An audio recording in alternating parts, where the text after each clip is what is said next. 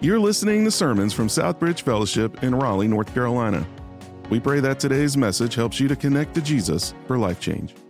Happy New Year, everybody. We are coming to the close of our first full week of 2024. For anyone under 50 probably in the room, we used to have these things called checks. They were a paper debit card is what they were. And I don't know about anybody else, when you would do that, it was like you'd spend January, February, March still writing the old year. Anybody else do that? Did anybody sign something or write a date this week and you wrote 2023? Anybody? I didn't. I'm so proud of myself. It was like my first resolution is accomplished. I want to get through the first week without writing the wrong date. It was kind of fun this week on social media. I saw a meme. If you remember the story of Jesus in the garden and the high priestly prayer of Jesus in John 17, John 18, they come and they arrest him, and Peter, one of his disciples, grabs his sword and whacks off the ear of a guy. You remember that story? John chapter 18, John actually tells us the guy's name is Malchus. And so I saw this picture. It looked like an old flannel graph from Sunday school when I was a kid. It's kind of one of those caricature things, and it's Jesus holding this guy's ear and putting it on, and he goes, "Happy New Ear." So, yeah, right? That's what I'm like. Okay, that's kind of cute. I like that. So, dad joke. I got a couple of them today, so stay with me. Some of you still haven't gotten it. Later, you can text me, go, new ear, I get it.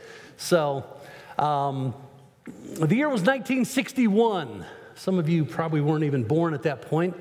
Up in the upper Midwest, the town of Green Bay, Wisconsin. Yeah, woo! The team was the Green Bay Packers. There were 38 guys as part of the Green Bay Packers squad. The previous year, they finished not well. They just weren't performing well. And they brought in a new coach. His name was Vince Lombardi. And Vince Lombardi, in his first team meeting with those 38 men, he grabbed a football and he simply held it out and he said, "This is a football." What was he doing? Fundamentals. Taking them back to the fundamentals. Every great sports team that has turned things around, it's typically because they go back to the fundamentals. And that's what Lombardi did with the Packers. And he became one of the winningest, greatest coaches. We'll have a Super Bowl sometime soon. I don't even know if those are worth anything anymore. But the trophy's named after this guy because he was such a great coach, because he focused on the fundamentals. He kept going back to the basics. And although those 38 players thought they were just going to pick up where they were the year before, he took them back to page 1. And he's like, we're going back to the basics. The guys, this is a football. If you ever forget what that is, we miss the whole point. And so he started really pressing in on the basics of blocking and tackling and ball handling. And it was great. And I think that's what we do now as we begin a new series simply called Begin Anew. It's important to go back to the basics and remember who we are and where we are. And I think we need to go through some assessment to understand where are we, what is true of us in this moment, to really understand where we're going. Because it's really easy. Some of you may have laid out resolutions for the new year. It's another day. The day just ticks over and we just kind of keep going. Life isn't drastically different today than it was a week or two ago, is it? Life is still the same. Some of those same hurts and struggles are still there, but we stop and it's like, hey, this is just a season. We're clearing a hurdle, opportunity to kind of reevaluate some things. And so I think it's good for us to stop and actually assess, where are we? And sometimes in order to do that, you stop and say, what is true? What do we know to be true right now? So in order to get someplace new or begin anew, we have to understand where we are.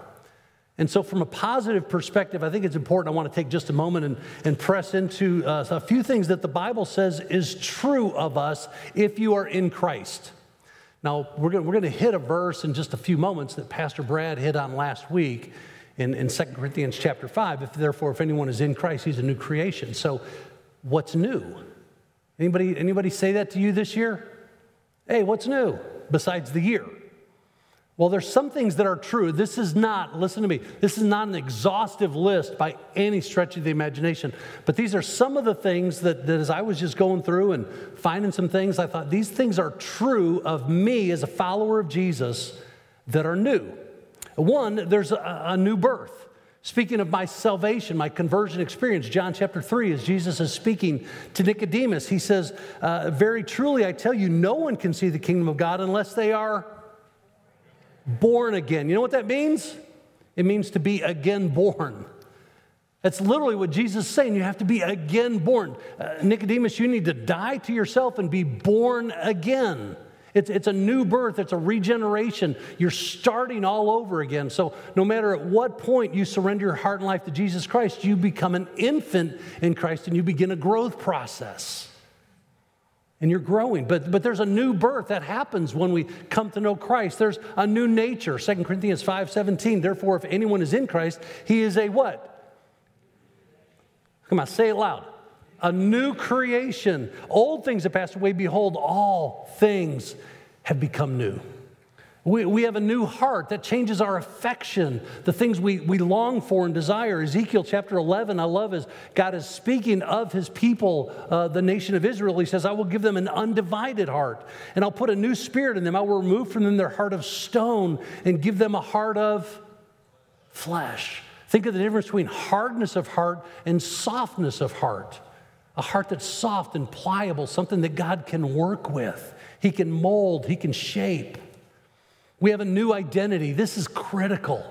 It's so important for us to understand our identity in Christ. It's sort of the root of our salvation. It's the root of our walk with Christ. It's foundational. John 15:15, I no longer call you servants because a servant doesn't know his master's business. Instead, I've called you what? Friends. For everything that I learned from my Father, I've made known to you. So many things about our identity in Christ in Scripture. We have a new name. We're called sons of God or daughters of God, children of God. 1 John 3, how great is the love the Father has lavished on us that we should be called children of God, because that's what we are. Romans 8, Paul says, now if we are children, we are heirs of God and co-heirs with Christ. So we have a new name. We are now sons of God and daughters of God. Is that awesome? We should be way more excited. I mean, that's incredible to know that I'm a child of God. I'm a son of the King of Kings and the Lord of Lords. Well, we have a new appetite, our longings, our desires, the things that we strive for. 1 Peter chapter 2, verse 2, like newborn babies, crave spiritual milk so that by it you may grow up in your salvation.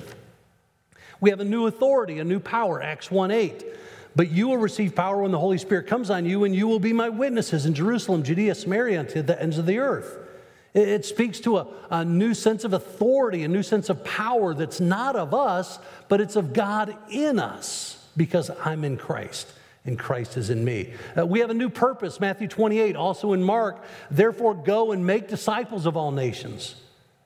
We have a new song. The things that we speak of, the joy with which situations that we're going through come across our lips, good or bad, it's a new song. It's a song of praise from from Psalm chapter 40, verse 3. He put a new song in my mouth, a hymn of praise to our God. That's not based on circumstance. It's just a new song. I cannot help but praise God, good times or bad times. We have a new home. Praise God, this is not my eternal home.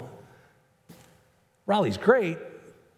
We drop an acorn on New Year's. It's pretty cool. Now, okay, serious confession here. When Les and I moved here a little over 5 years ago, and they go, hey, we drop an acorn at Christmas, I thought, really? That's what you guys do? And I seriously, in my head, I thought someone dropped an acorn, like they were like trying to hit a bucket or something, like it was a competition. I seriously, and then I thought, oh, it's the big acorn. Anyway. Personal confession moment right there. We have a new home. Raleigh, North Carolina. Earth is not my home. Jesus is speaking in John 14, my Father's house has many rooms. If we're not so, would I've told you that I'm going to prepare a place for you? And if I go and prepare a place for you, I will come back, Dave, and I'm going to take you to be with me, so that where I am, there you may be also. 2 Corinthians 5, we'll jump back there. All things are new. All things are new. If we are in Christ, all things are new. What's the significance of that? I want to just pause for a moment, and I want to break out two words in that verse that kind of set the foundation for us moving forward this morning. Therefore, look at it on the screen. Therefore, what? If. Therefore, if. That's an important word. It's two letters, but it's incredibly important because we have to understand it's a primary particle of conditionality. I'm not a grammar cop at all, but it speaks to a condition that is available, but not automatically available. The contrast is, therefore, if you're not in Christ, or therefore, if you are in Christ. It's a choice. He's saying there's a condition. You can be in Christ or not in Christ, if. So it's important to know as we begin a new series, you can't begin anew what never began in the first place. If you want to begin anew with Christ in your walk and your relationship, you can begin anew. If you've never started that relationship with Christ, this morning I'm going to invite you to that relationship. I'm going to ask you to embrace this verse to say, if is no longer a question. I am. I look at this verse and I go, I am a child of God. I am in Christ. That's the other critical word that we have to understand. Therefore, if anyone is what? In. If anyone is in Christ, he is a new creation. That's a primary preposition that denotes a fixed position. That you are settled, you are in a relation of rest, is literally what Paul is saying. Therefore, if anyone is in a fixed position, a relational position of rest in Christ, you are a new creation. The old is gone and all things have become new. So when we look at that list of 11 things that I shared, those can be true of you, but they're not automatically true of you. That's what Paul is saying. Are they true of you? Do you embrace those? Do you rejoice in those? Are you growing in those and identifying those as the foundation of who you are? When we look at Scripture, Jesus never wanted to accept disciples under false pretenses. So we always let them know the cost of discipleship. Now, we have to understand that salvation is absolutely a free gift of God, not by works so that no one can boast. Jesus paid a price for my sin on the cross, and my salvation is absolutely free. There's nothing I can do to earn it. But to be a follower of Jesus demands everything of me. You probably heard of a local North Carolina boy named Dr. Billy Graham, who once said, salvation is free, but discipleship costs everything. That's the picture we see in Scripture. So as we think about this new year, a fresh start in our relationship with God, we want to ask ourselves, what's going to keep me? What's the potential barriers that could keep me from walking in relationship with Christ? So Luke chapter 9 is where we're going to spend just a few moments this morning. There's a parallel passage to it in Matthew chapter 8. But if you have a Bible, I'm going to ask you to just jump to Luke chapter 9 with me. We're going to look at a few verses. And what I see in these verses where Jesus identifies three barriers, and he actually says this is the cost of discipleship. There's barriers that could keep me from walking in intimacy with Christ, to keep me from walking in fellowship with Christ. Luke chapter 9, beginning in verse 57. It's also in Mark chapter 8. It's kind of a parallel passage. And he actually begins by saying, and Jesus looked at the crowds and the multitudes that were around him. So we have to understand the setting is that there's a lot of people following Jesus right now. Luke chapter 9, verse 57, as they were walking along the road, that's Jesus, that's his disciples, that's his crowd, this multitude that's just being drawn to Jesus and following him.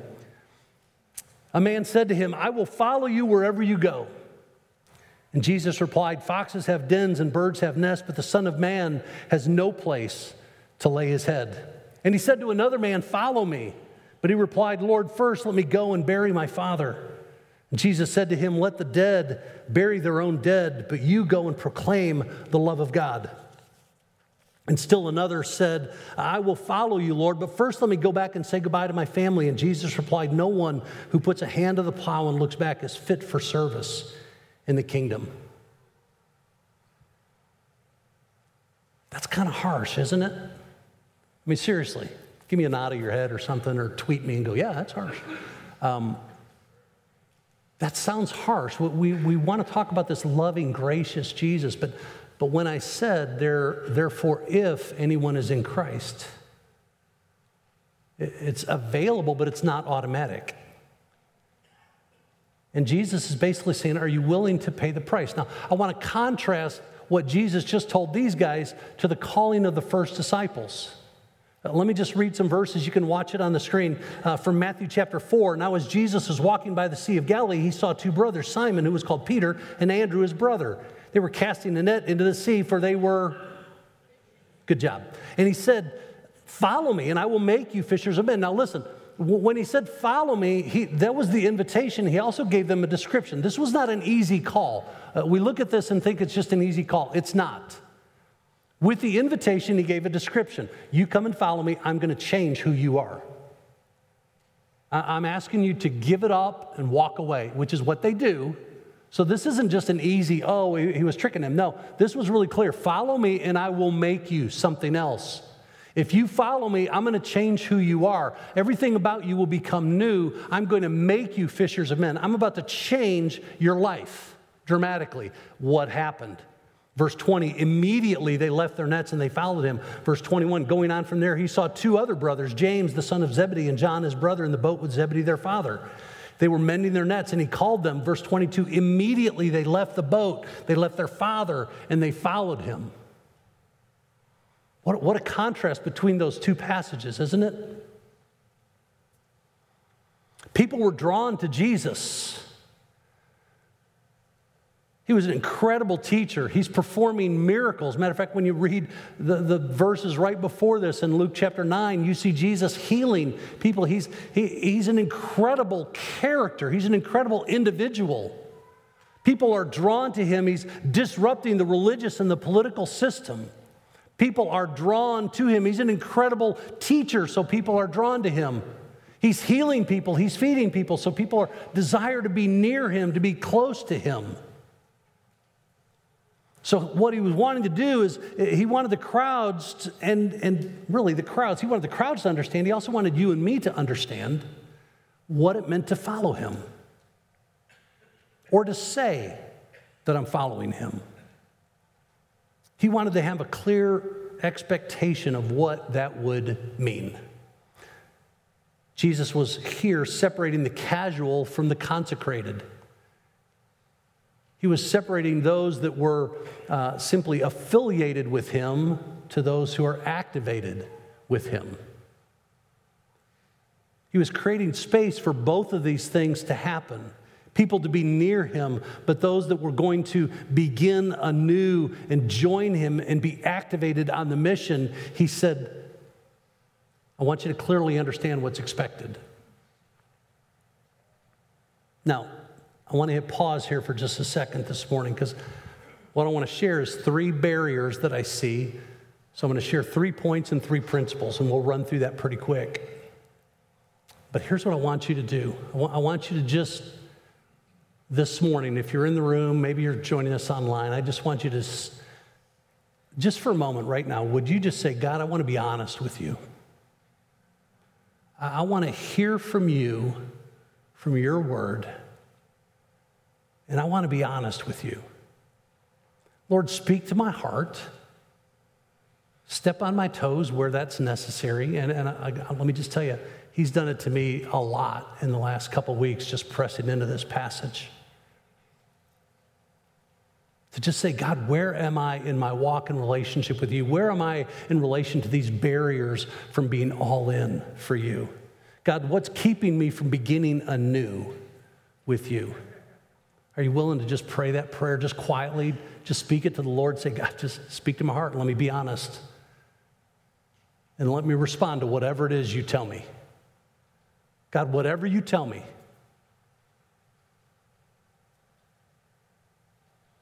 As we look at this passage, it's kind of interesting.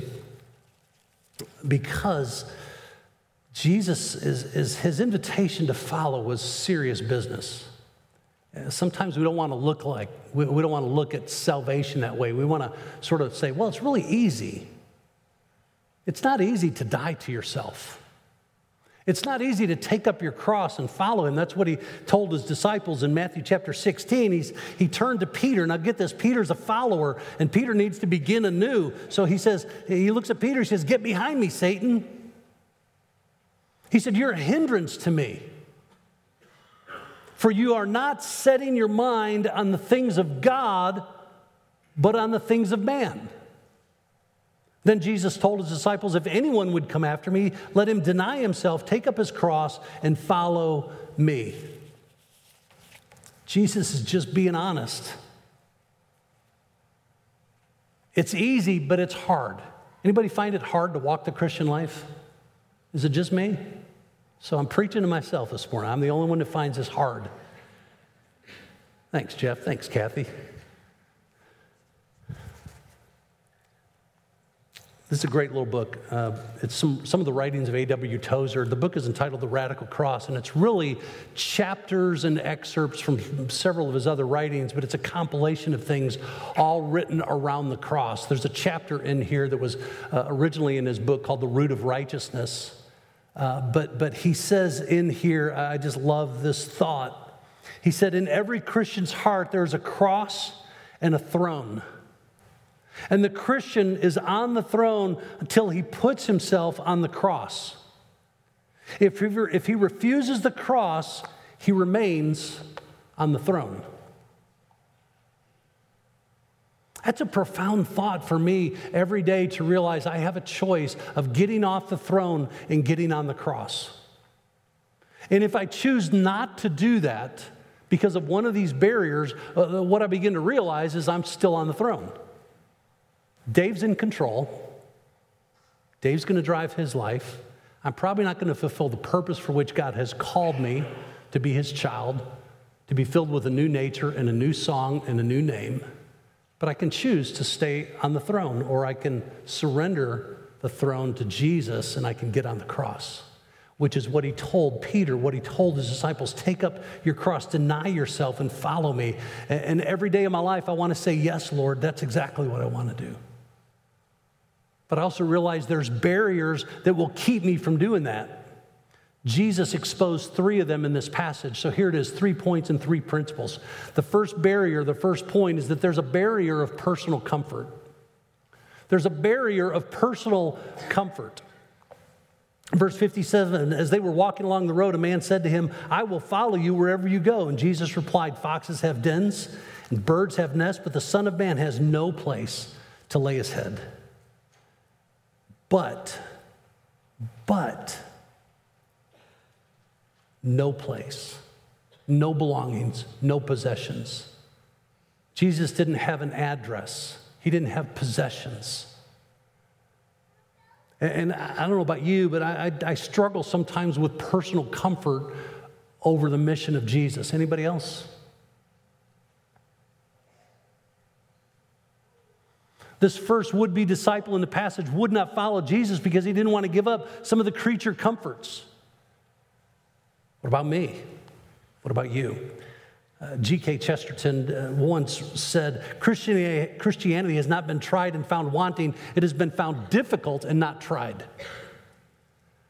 To live a sold-out Christian life, to follow Jesus and take up my cross daily, it brings on great discomfort. Jesus isn't inviting us to this comfortable Christian life, right? Come live your best life now. Man, I'm telling you what, my best life is the life that's yet to come, not the life right now. I have to live for Christ. I have to die to him, and that's going to be really uncomfortable for me. The gospel is simple, but it's not easy. The gospel calls me to see my world as a mission field. The gospel calls me to see people in my life, in my workplace, my home, my neighborhood, wherever it may be. I need to see people who are lost in their sin and separated from God. And if I see it that way, it's going to make me uncomfortable. if I'm living with a new nature and a new purpose and a new mission and a new song in my heart to praise God, even in my difficult moments, that's going to be difficult, isn't it? And it's going to impact the people that I'm living life with and I'm living life around, because they're going to then ask questions. They're going to ask me questions, and those questions are going to be hard. They're going to ask me questions about the continuity of Scripture and the integrity of the Word of God and the person of Jesus Christ. And I'm going to go, I don't know. I know Jesus, and He changed my life. I may not have every answer to every question that someone's going to ask, but the one answer I will give them is Jesus. I don't know. What about all the different translations that are out there? And what about, I don't know. What I can tell you about is Jesus. Just like the disciples in the book of Acts said, man, I don't know. I can't tell you, but what I can tell you is that I met this guy named Jesus and I've never been the same. And the Pharisees looked at them and they said, once they discovered that they were just common, ordinary men who'd been with Jesus, they didn't know what else to say. People only need to know that you are in relationship with Jesus. You do not have to have all the answers. You are not responsible for the conversion, only the conversation about the Jesus that you say that you love. I have far fewer answers than I do questions. I have lots of questions, and I press into God, and He helps answer those questions. But to live this life, this barrier of personal comfort, I have to get around. I have to begin to serve outside my comfort zone. I have to be more concerned with the needs of others than myself. That's an uncomfortable place to be. I have to accept and love people of other races, other nations, other people, all their culture, other economic status. I have to love these people because Jesus loves them. That's not a natural outflow of my sinful heart. Maybe it comes really natural to you to love disturbing people. It doesn't come natural to me. So I praise God for any friends I have because I know I'm not really lovable. So I praise God if you say you're my friend, thank you. I'm not a lovable person. I'm a sinful person before a holy God who wants to press into Jesus. And so for you to minister to me in some capacity is probably stepping outside your comfort zone. Thank you for that. It causes us to give. It causes us to live in a way that we steward everything that we have. Our time is stewarded. Our treasure, our talent, everything is stewarded because it belongs to the Lord, and it becomes uncomfortable. I look at this sometimes and I think, man, there are a lot of people who are willing to be the army as long as they only march in parades. Nobody wants to join the army and march into battle. They only want to march into parades. And I think this guy was going, hey, Jesus, I want to follow you for all the good stuff. You're healing people. You're feeding people. That's awesome. That's great. Jesus is saying, I'm inviting you into battle. And I think in a small, subtle way, we've made the American church on Sunday morning the parade.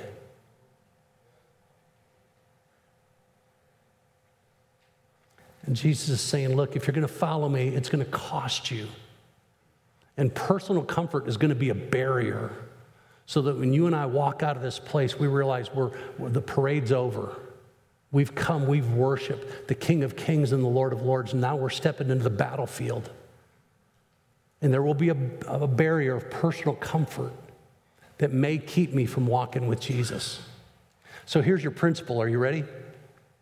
The principle is to live as a disciple of Jesus will make you very uncomfortable in many areas of your life.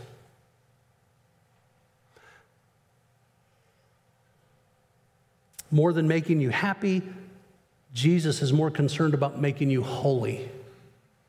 He wants you to be a fulfilled person, holy, sanctified, and set apart. John 10:10, Jesus said, I've come that you might have life. You might have life abundantly. That word means full, meaningful, purpose, value, dignity, and honor. And we get that when we live outside our comfort zone for the cause of Jesus Christ. Dietrich Bonhoeffer, in his book, The Cost of Discipleship, phenomenal book. I encourage you to read it. He said, when Jesus calls us, he calls us to come and die. To die to all my wants, my plans, my pleasures, my desires, my comforts. So there's the barrier of personal comfort. The second barrier that I see is the barrier of misplaced priorities. And I have to walk very carefully with this, so listen to me. Everybody look at me really quick.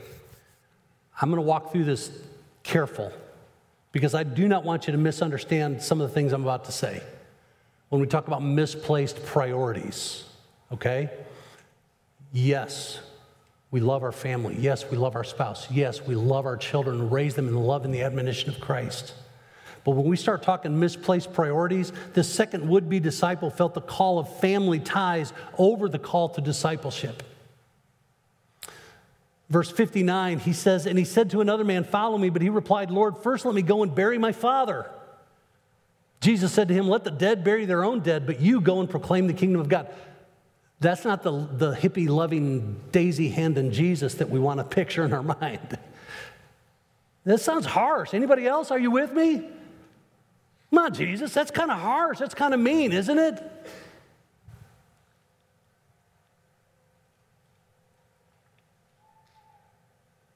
Is Jesus here in this moment breaking the law? Exodus chapter 20, 5th commandment, honor your father and mother. It's the first commandment that comes with a promise that you will live long. Paul repeats it in Ephesians chapter 6, honor your father and mother. For this is the first command that came with a promise. Leviticus 19, it's repeated in the law. Is Jesus now breaking the law if he's saying, hey, don't worry about that, let the dead bury their own? It's important to note the language that's actually used here in the tenses of the original language, because what this guy is asking is, not that my father died and I'm going to a funeral, but can I just wait till my father passes? I have other responsibilities, other comforts. God, then I'll catch up to you whenever, wherever that may be. But he's not breaking the law because it still seems tough. What about Luke chapter 14 as Jesus is speaking to the crowds that were accompanying him, and he turned and he said to them, if anyone comes to me and does not hate his own father and mother and wife and children and brothers and sisters, yes, and even his own life, he cannot be my disciple. Is Jesus breaking the commands of Scripture? Anybody else ask these questions when you read God's word, or is it just me? Is he breaking the commands of Scripture? No, he's creating a contrast. He's simply saying, Dave, by contrast, your love for me should be so great that your incredible love for the wife that I've entrusted to you and I've given you as a precious gift should seem like you hate her compared to the love that you have for me. God, thank you for the precious children. Thank you for my precious wife. These are gifts from God. Matter of fact, Scripture tells us clearly these are gifts from the Lord. Proverbs chapter 18 says, he who has found a wife has found a good thing. Praise God for my wife. I love my wife. Praise God for my 3 little sinful kids that God entrusted to me to raise. Because the Psalm says, Psalm 127, sons, children are a heritage from the Lord. Praise God for them. They're a gift that's been entrusted to me. But now Jesus is saying, look, you should love them deeply. You should love them passionately, but your love for them should pale in comparison to the point that it seems like hate because your love for me is so great. And if I struggle with this barrier of misplaced priorities, what I begin to do is I worship the things that God has entrusted to me that I should love, but not love more than Him. I love my wife. Praise God, she's put up with me for 34 years of marriage. That's unbelievable to me. Praise God, my children still talk to me after raising them. They still, one and his wife, our youngest and his wife came and spent a week with us between Christmas and New Year's. Praise God, they're still willing to do that. I love them, but what he's saying is by comparison, Dave, your love for your family, your love for other things should pale in comparison to your passionate love for me. So don't get me wrong, it's not that we shouldn't love our children, but we shouldn't worship them. We shouldn't elevate them above my love and devotion to the purpose of God in my life. Work can become an idol. It can become disruptive. But Ephesians 6 says I'm to work hard as I'm working for the Lord. 2 Thessalonians chapter 3, it says that if a man doesn't work, he shouldn't eat. I'm commanded to work. But it shouldn't become an idol to me. Some make leisure the focus of their lives. Some make self the focus of their lives. Not that any of these things are bad. Please, please, please hear me. Not that these things are bad. But they can be misplaced in priority in relationship with Jesus Christ. So here's your principle. You ready? Even good things. What kind of things? Even good things in life can become bad when they keep us from being a disciple of Jesus. They can become a bad thing. I want you to hang on to this thought. When I prioritize the loving Jesus the most, I love and serve others best. When I prioritize my love for Jesus Christ most, above and beyond everything else, when I prioritize my love for Jesus first, I love and serve others best. There's a barrier of personal comfort. There's a barrier of misplaced priorities. There's also a barrier of procrastination. And I really put off getting to this point.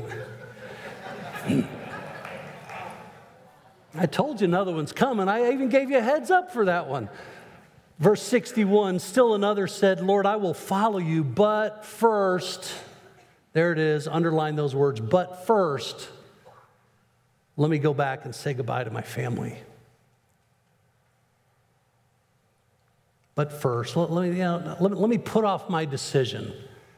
God, I want to do this, but first, let me do this. God, but first, let me raise my kids and make sure they're awesome and make sure they have all the stuff that they want. And God, I'll put off doing what you're calling me to do for later. But first, let me do this. But first, let me take care of this. First, let me get to that status in my work that I want. That's a combination of both misplaced priorities and procrastination. I'm putting something off. Matthew chapter 18, this same story account says when Jesus saw the crowd around him, there were a number of people. And they were not all choosing to follow him. They were putting it off for one of a variety of reasons. See, people love to be around Jesus, but to follow, to put your hand to the plow and abandon everything to follow Jesus and be on mission with him, that's an entirely different thing. He said, let me put off making that decision. God, let me just put off making that decision for right now because I just kind of don't want to make that decision. First, let me go do this. It reminds me of the soldier that was walking aimlessly around camp and he was confronted by a sergeant. Sergeant simply said, son, what are you doing? He goes, I'm procrastinating, sir. And he says, okay, as long as I know you're doing something. You know? And sometimes we live our Christian life like that. It's like, I'm busy, I'm doing stuff, I'm procrastinating, but I'm staying busy. I'm attending things, I'm doing things, I'm happy with God. And we put off experiencing what God really has in store for us. We just put it off.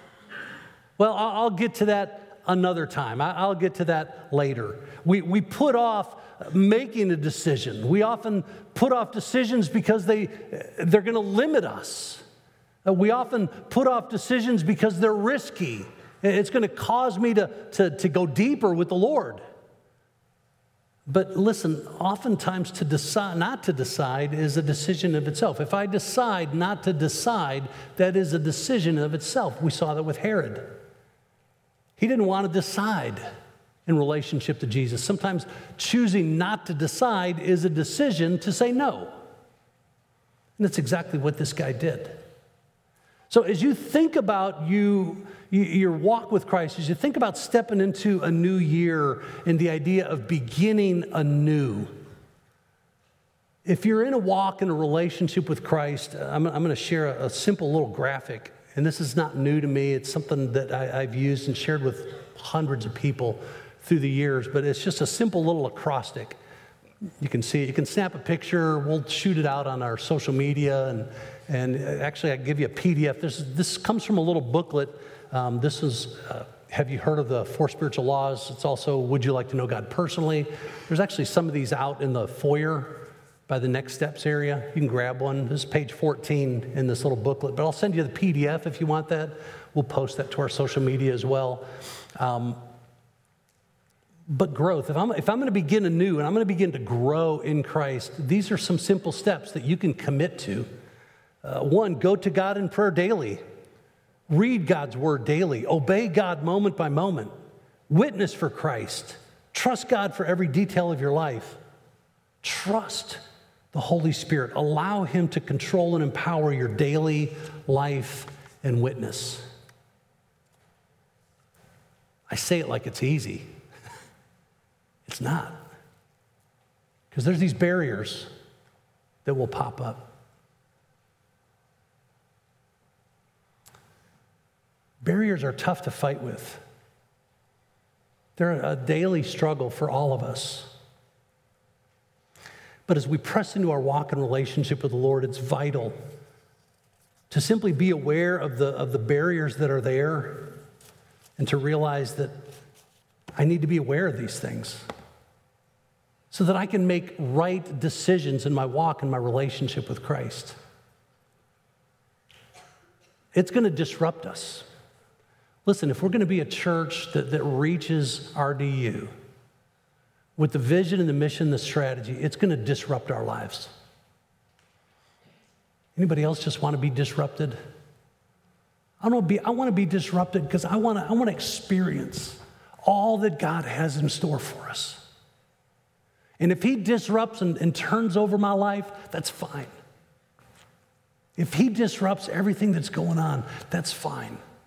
Because I want to experience all that God really has in store for us. I don't want to simply be in a parade. I want to go to battle. I want to see God do great and mighty things. What about you? I want to begin anew and say, God, just have your way. Have your way. You notice the praise team moved up here. Excuse me. You notice the praise team moved up, and it's just really quiet right now.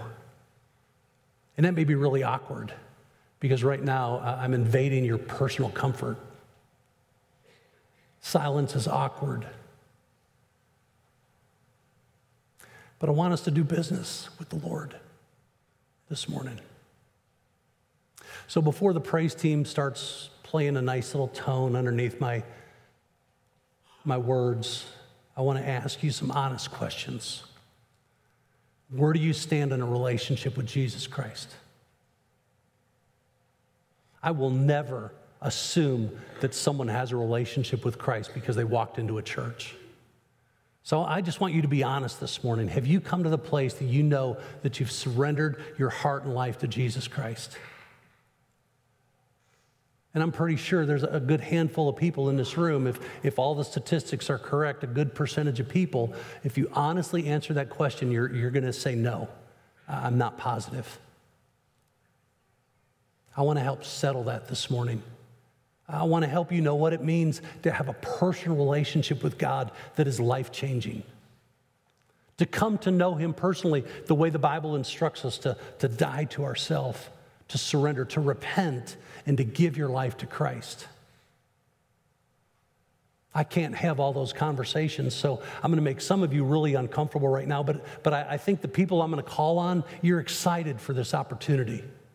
If you're a staff, if you're a deacon, if you're an elder, if you're a small group leader in the room and you're comfortable to have a conversation with somebody about what it means to have a relationship with Christ, I'm going to just ask you to stand, just all through the room. Wherever you are, small group leaders, pastors, elders, others that are just walking with Christ, and you are comfortable.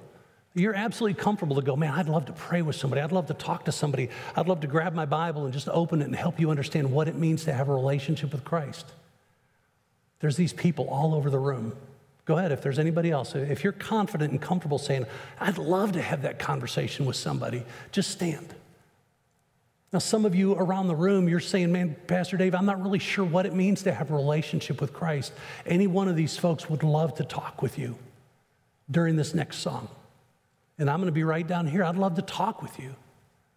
And maybe you're struggling. Maybe there's things in your life that it's like, I'm really struggling with an addiction. I'm really struggling with life. I'm struggling with my hobbies. I'm struggling with my habits. I'm struggling with my family. There's things that I've elevated above my walk in devotion to Jesus Christ, and I need to lay that down to begin anew. And maybe this morning you just want to go to one of these people and say, would you pray with me? Would you pray with me? I want to begin anew. I'm going to invite you to move, even while this team is coming right now. I'm going to move this table out of the way. But I'm going to just invite you right now just to begin to move. If God is speaking to your heart and you need to do business with the Lord, just go ahead and move. Move to one of these people. Come right down here. I'm going to walk right down here, and I'd love to talk with you. But during this song, as we simply lay our lives before the Lord, this is a moment of decision. It's a time for us to do business with the Lord. Would you do business with him? Father, in this place, I just ask you to move through the power of your Spirit as only you can. Lord, there are hearts and lives that need to be touched for eternity. Lord, there are hearts and lives that need to surrender to you to step into the battle, to say, God, we want to reach our city with the message of Jesus Christ. We want to invade our communities. God, we want to invade our city, and you need us to step into that mission. Lord, to lay down our lives, to take up our cross daily and follow you. Lord, would you do business with us in this moment? Folks, let me just encourage you, if you're in the room, go to any one of these people. We're going to stand and sing, but you see them, you know who's close to you, or come down and talk to me. If you're online, we can interact with you online. We'd love to chat with you. But in this room, let's do business during this time of surrender. Would you let God speak to your heart, and would you be bold enough and confident enough to step past that barrier of personal comfort and just have a conversation? God, we love you and we praise you in Jesus' name. Amen. Thanks for listening to sermons from Southbridge Fellowship in Raleigh, North Carolina. If you have a question about the message you just heard, email us at info@sfchurch.com. For additional resources or service information, visit us at sfchurch.com.